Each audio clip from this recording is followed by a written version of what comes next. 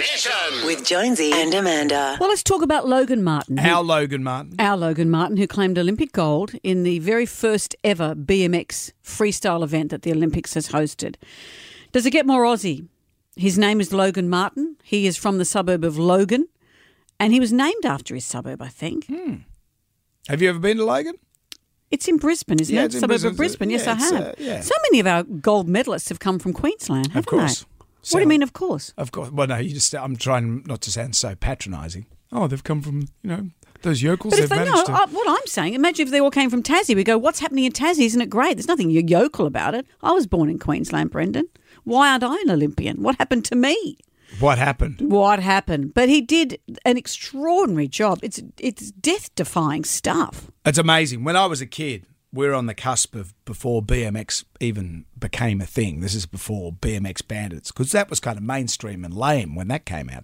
But when we were a kid, every vacant lot around the area you would go to, and then you'd make jumps. So you get old bits of building wood and bricks, and then you just jump over stuff. And it was all about how far you could go, how not so much high, because we just didn't have the technology to make the ramps. You look at the stuff they're doing now. Well, you look at what Logan built in his backyard. He said he built a scaled-down skate park in his backyard. It cost about $70,000.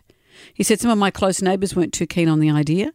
I hope they've seen it pay off, because they gave him hell for just skating around his backyard. How good's that? Well, our next door neighbours had a skate ramp. Mum and Dad hated it. I loved it. I'd just look out my window just at the older boys. It was a half pipe. It was a full-on half pipe, but just that noise, ka-chunk, ka-chunk, into all hours of the night.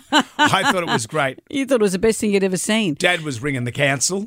With Logan being named after the suburb, the silver medalist from Japan, Rim Nakamura, his dad owns a BMX bike shop, and Rim is a bike part. He was named after a bike part.